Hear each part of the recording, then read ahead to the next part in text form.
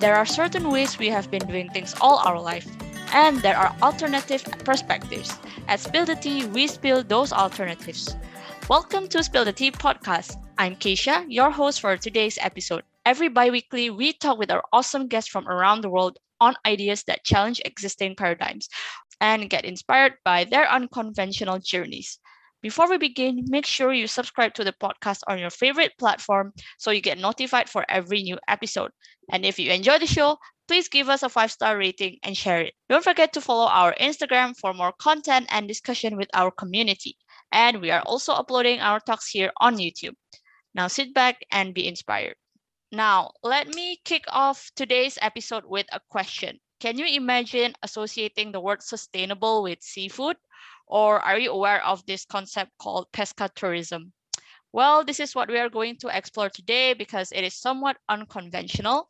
In fact, totally relevant if we talk about sustainability. So let me bring our guest today, Emily. Emily, how are you doing? I'm good, thanks. Thank you so much for having me. I'm really excited to be here. Yes, finally, and it's good to have you here with us today. So I'll introduce you to our audience, and maybe you can jump in a little bit there if I missed out something. So Emily is a Portuguese Canadian fishery scientist and also writer. Seaside with Emily is a unique space for coastal travelers and seafood lovers. It is a platform that serves as an online education space where Emily's aim is to teach others about healthy oceans, sustainable seafood, and culinary adventures focusing on the rise of pescatourism. Of course, before we begin to talk more about pescatourism, I would like to know more about you.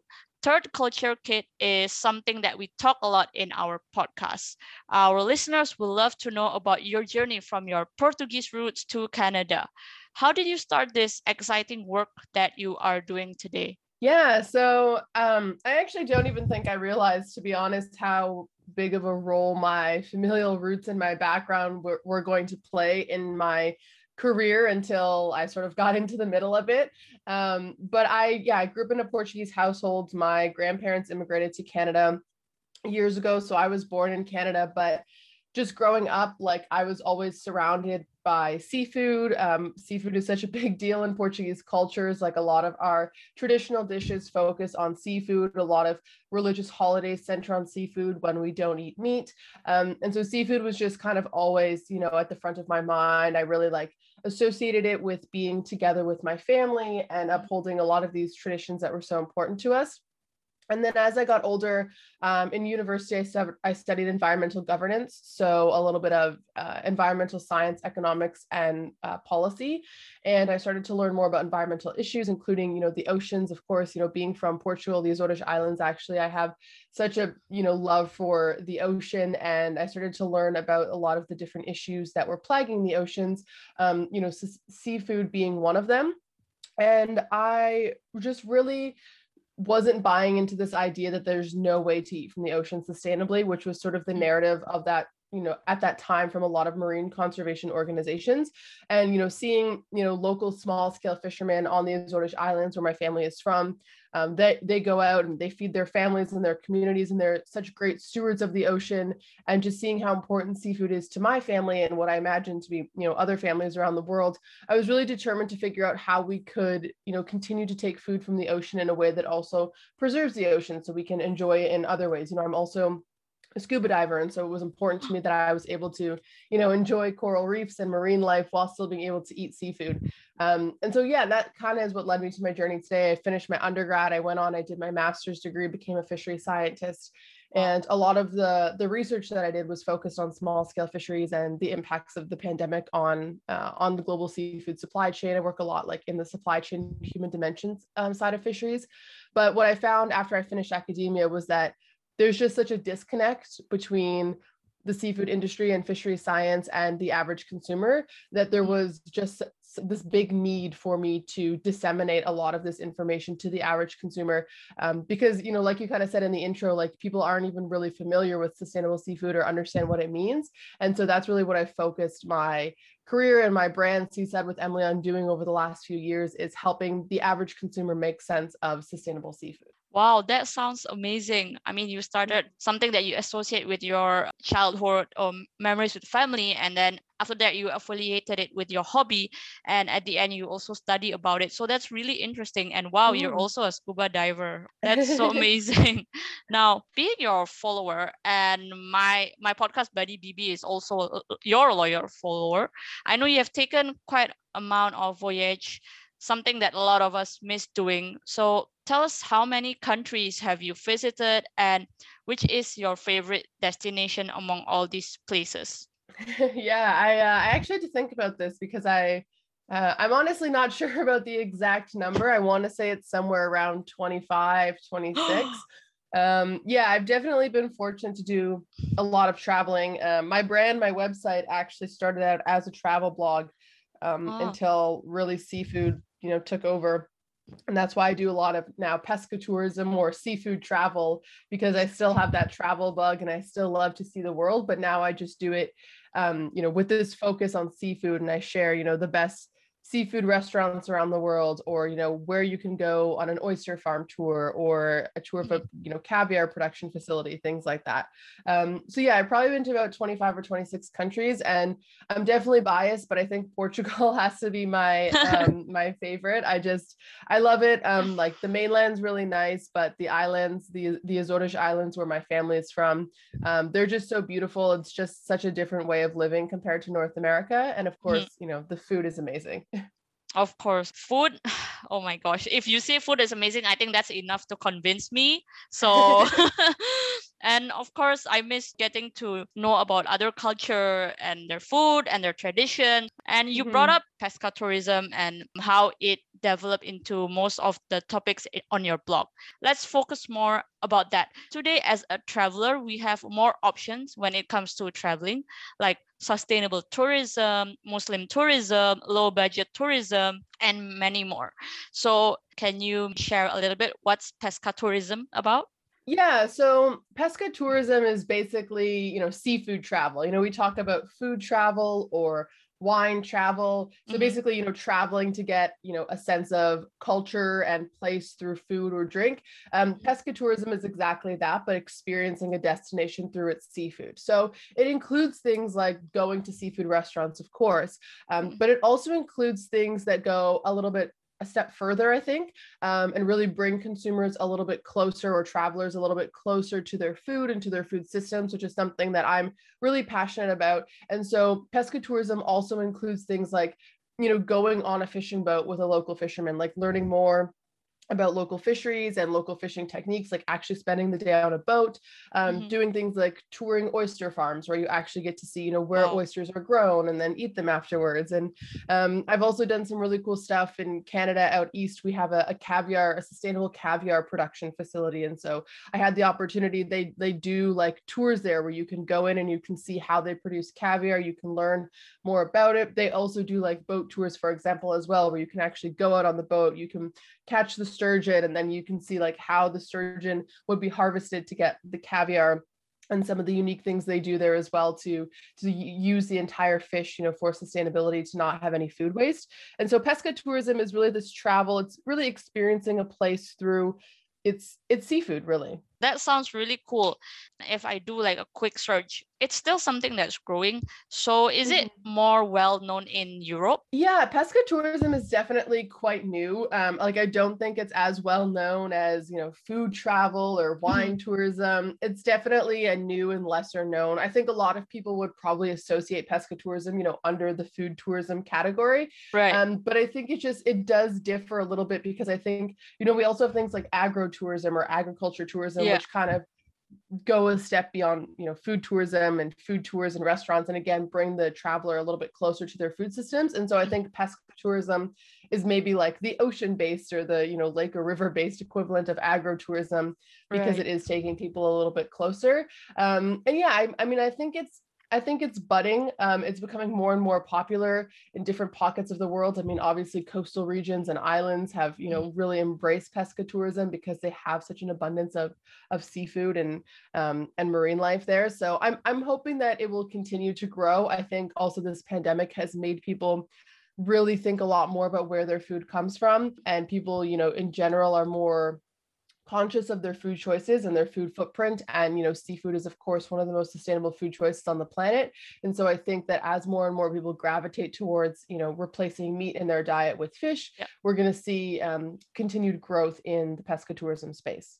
Yes, of course, I'm looking forward to that. And I agree with you. More people are becoming more aware about the source of the food and what it can do or how it impacts to carbon footprint or even to the whole habitat itself. Other than the fact that people usually categorize pescatourism under food tourism, what are the random facts or probably most misconceptions of pescatourism? Yeah, I mean, I think people just generally don't really know what it is. Like when they hear the term pescatourism, they're kind of like, what? I mean, I guess like if you think about it for a while, you can kind of put together pesca is some sort of fish. But I just think generally, yeah, people aren't quite familiar with the term. And so I often get a lot of people asking me, well, what the heck is pescatourism? I sometimes also try to use like the terms like seafood travel or seafood tourism, which is maybe like a little bit more clear for people. But yeah, I just think people just generally don't know what it is. It's like I said, it's still fairly new, it's growing. And I think just as more and more people keep talking about it and get the chance to experience it, it will grow, the same way that things like wine tourism or cycling tourism and food tourism have. Of course, and you, Emily, are here as an advocate. So thanks to you, maybe more people will know about it. I mean, including me. So, and you mentioned that throughout the pandemic, other than diet changes, and of course, there are more entertainment or report about this issue as well. There has been more awareness about what you do as well because of the latest documentary on Netflix, like Seaspiracy, which debuted and created ripples basically in the ocean conservation movement, right? So it is worth to mention that this documentary actually brought a lot of attention to the society regarding what happens behind the scenes. Why do you think it takes a major media like this for this to be considered serious? Yeah, well, I think for a lot of people, the ocean is out of sight and out of mind. That was kind of one of the reasons that I wanted to start my social media platforms, after I became a scuba diver, because when I became a scuba diver, I realized that, everything that I had thought I knew about the oceans was, maybe not completely correct. Going underwater for the first time, you kind of see the destruction firsthand and you realize like, well, if I didn't know this and I, love the ocean and actively seek out information about the ocean, then how is the average person ever supposed to know what's going on? And so that's where like really what inspired me to start doing what I do. And I think like that's why documentaries like Seaspiracy are so, I don't know, interesting because like I said, for most people, the ocean is out of sight, out of mind. It's not something that they know a lot about. They're not thinking about it every day. And so when a big film like this comes out and they use a lot of tactics like, sensationalism or exaggerated statistics, or, gory images. Anyway, I think I've written about this specific film and my sort of disagreements with it, but I think they were effective in generating a conversation, maybe not a truthful or accurate conversation, but people are talking about it, like you said, nonetheless. Yeah, definitely. That's why I wanted to ask you because I noticed you also talk a bit about this on some of the podcasts, and maybe some of the data that we share were outdated or it was misinterpreted. Nevertheless, people are more aware about it as well. Now, if we think about the 9 planetary boundaries that sustains life on our planet, oceans are an integral part.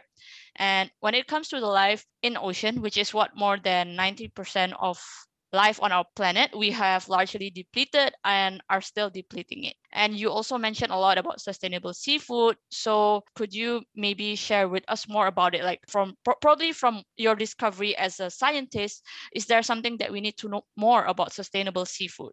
Well, I would just say first and foremost, kind of at a high level, is that sustainable seafood does exist. It is possible to eat from the oceans in a way that doesn't cause damage to the oceans. I think that was one of the biggest issues, for example, that I had with that film and a lot of the marine conservation organizations that had that line, because you definitely can eat from the ocean sustainably. At the end of the day, all methods of food production have an impact on our environment, whether you're eating fish or you're eating meat or you're eating vegetables or you're eating tofu.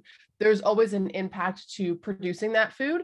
And so seafood, it has one of the lowest impacts. Like when we look at things like carbon footprints and even things like bycatch and impact on the ocean floor, these areas are constantly being worked on. Like there's a whole branch of science, fishery science, where I work. Like this entire field of science is dedicated to figuring out how can we make these things more sustainable? How can we create new nets that result in less turtle bycatch? How can we strategically place our fishing grounds and put in place fisheries management measures so that we're not destroying precious marine habitat when we get food from the ocean? And so I would just say first and foremost, it is possible to eat seafood sustainably. There are a ton of great resources out there to help people eat seafood sustainably. The thing about seafood is that it's very regional. And so like blanket statements saying that like all seafood is unsustainable, that's, it's incorrect.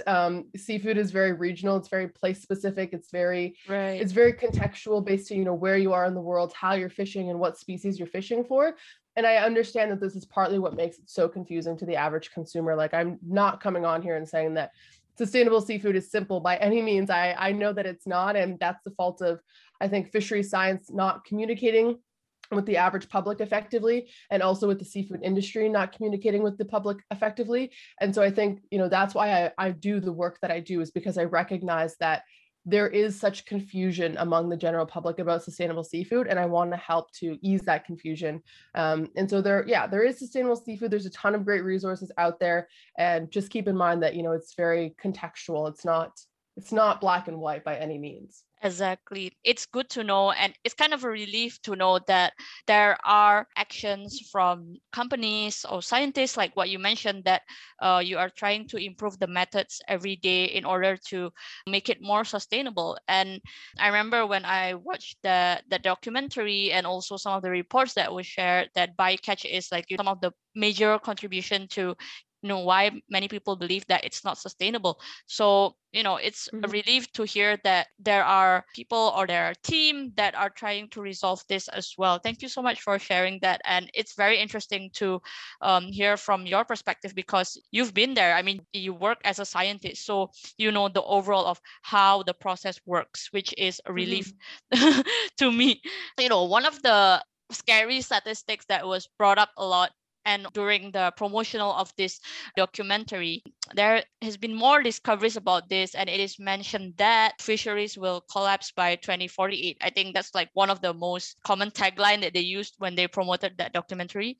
And your role here as an advocate and a scientist plays a big part in promoting sustainable way to travel and to understand seafood, of course. So can you share probably top 3 tips to support sustainable tourism or pescatourism itself? Yeah, so I mean, I will quickly say that the 2048 number is very inaccurate. It's been taken back by the initial author, who said that there was going to be no fish in the ocean by 2048. And I talk about this in my blog posts about Seaspiracy a lot, so I won't get further into it, but I will just say that is something splashy and nice and gets good attention, but not accurate. But yeah, I would say like top 3 tips. I guess, first and foremost, number 1, in terms of seafood, I would say, get to know your, local seafood suppliers, where you get your seafood, have a conversation. That's kind of how I always tell people to start. Like I said, seafood is so context dependent and so regional. Really, like, it's important to know where it was caught, how it was caught, and what species it is. And so having those conversations with people can help you figure out that information. And I even do this when I'm traveling, and I would encourage others to do this when they're traveling as well. Like when I'm at a restaurant, I am definitely the customer who's asking a ton of questions about the menu, because I want to know, where the seafood on the menu came from. And so I will ask the server, if they know, where it was sourced or how it was caught and whatnot. And I think more and more restaurants need to do a better job of, I think, putting that information on the menu, but that's a separate conversation. But yeah, just asking those questions, whether you're at home or whether you're traveling. And then, in terms of sustainable travel, I think like we've seen a rise in this since COVID happened, but taking a slow travel approach, I guess, to your, destinations around the world, rather than trying to pack in, 15 countries in 15 days, which I've definitely done that when I was 16, 17. I'm not sure that I have the energy for it now that I'm getting old, but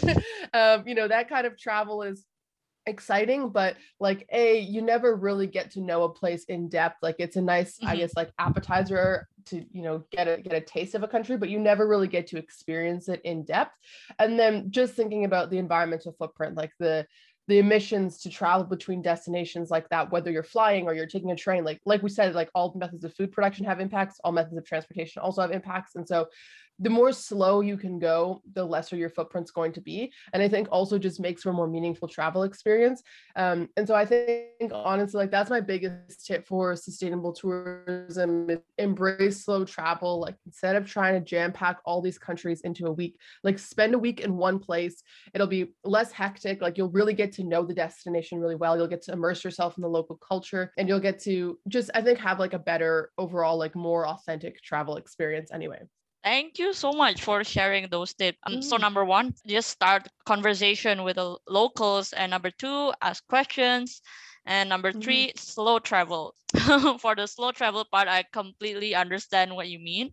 Usually we just follow a tour to make it more convenient, and usually they just bring us the main spots. So we really don't know much about the authentic experience, like what does the people do actually, the one that does not live in the city, like we don't know about it. Exactly. So and I believe that you also have shared this on your blog as well. And of course, we want to know more about probably what's ahead for you, Emily. You create a lot of content from blogs, TikTok, or Reels, and even have your own online shop. So what is next for you? Yeah, so we're kind of getting into the time of year when my travel is really going to start to pick up. So I'm really excited about that. The winter, I tend to like to spend the holidays, with my family and not traveling too much. And then the winter kind of easing back into work and whatnot. So yeah, my travel schedule is about to pick up. I've got a lot of cool trips coming up. Hawaii is probably, the closest one. And I love Hawaii, great seafood and great ecotourism and sustainable tourism destination as well. They're very conscious of how their tourism impacts their environment. And so I love going there. And then some big trips planned this summer, almost nonstop travel. I'll be in Spain and Portugal and France and Norway, actually. So all really great seafood destinations. And so there's definitely a lot of pescatourism coming down the pipeline from those European and Scandinavian countries. So I'm very excited to get out there and to, experience some new pescatourism. A lot of those are new destinations for me. Like I'm going to Monaco. I've never been to Monaco. I've never been to Spain or Norway. And so I love, that excitement of experiencing a destination for the first time and just being such great seafood destinations. I'm so eager to see like what lies ahead in those places for me. Cool, that sounds so exciting, and I'm looking forward to more content from that, because it's, like very different destinations like Hawaii, then you're going to North Europe, you're going to France. So it'll be really interesting to see like what you find out in terms of pescatourism itself. And like what you said, can you share what are our top three or like your favorite pescatourism experience? Yeah, so I really love oyster farm tours. I think they're so interesting. I love oysters. I think oysters are something like people either love them or hate them. I love oysters, and I love mussels more than oysters, and they're oftentimes grown together. And I just think it's so interesting because like we're farming in the oceans, and a lot of people I think don't really understand that most of the, if not all of the oysters that we eat today come from farms.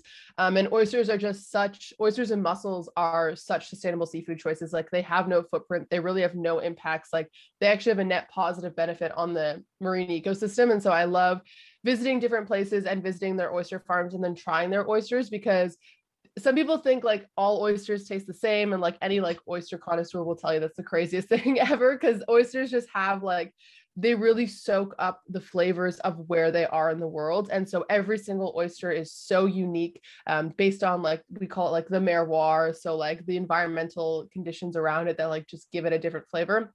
So I love doing oyster farm tours. I obviously love going to restaurants or food tours, like some of those more like typical experiences. Like food tours are always great. I think it's just so nice to combine like culture and tasting. Like I love to eat, and I love to like, learn about the history and culture, and just being able to walk around a city and learning about how, fishing has impacted its culture and how certain seafood dishes came to be the traditional dish is just it's just so like eye-opening to me. And then I would say like the third one is actually getting out on the boat, which I've had the opportunity to do here in Canada quite a few times. And it's just really, I don't know, it's just really interesting. Like I think it helps people better understand really like how our seafood is harvested. And I always say like fishermen are some of like the most talkative people in the world. And so like if you have questions, like they will be more than happy to answer them and are just like always so eager that people are interested in what they do. And so I love speaking to fishermen. I think a lot of people are maybe intimidated to do so or intimidated to go out on a boat. And I've just had nothing but positive experiences. I just think it's like it's one of those like learning experiences. Like you could never get that in a classroom or from like a Google search. Like you've really got to be there. And so it's so valuable and so fun. That is so interesting. And now I have like a new bucket list. I mean, a new, at least something to look forward to, I guess, because pesca tourism is something that I've never experienced before. Going on a boat, not really, but it's just to cross to another island probably. So I don't think that's pesca tourism. Thank you so much, Emily, for sharing those. And of course, thank you for joining me today. It's good to learn something new. For our listeners there, I hope you learned something new and you are equally inspired by Emily's story. Make sure you follow our Instagram at Spill the Tea Pods and visit our website, spilltheteapods.com. And Emily, would you like to share your social media? Where can we find you online? Yeah, so my website is seasidewithemily.com. And then my Instagram and TikTok handles are also Seaside with Emily. So yeah, you can find all of my information there. I've got tons of information about pesca tourism, sustainable seafood. Yeah, and I'm always open to also answer any questions. If people have more, they're curious and I didn't answer here, they can feel free to shoot me a message on Instagram or something, and I'll try my best to get back to them. Thank you so much for sharing those and hope you enjoyed this episode. Goodbye.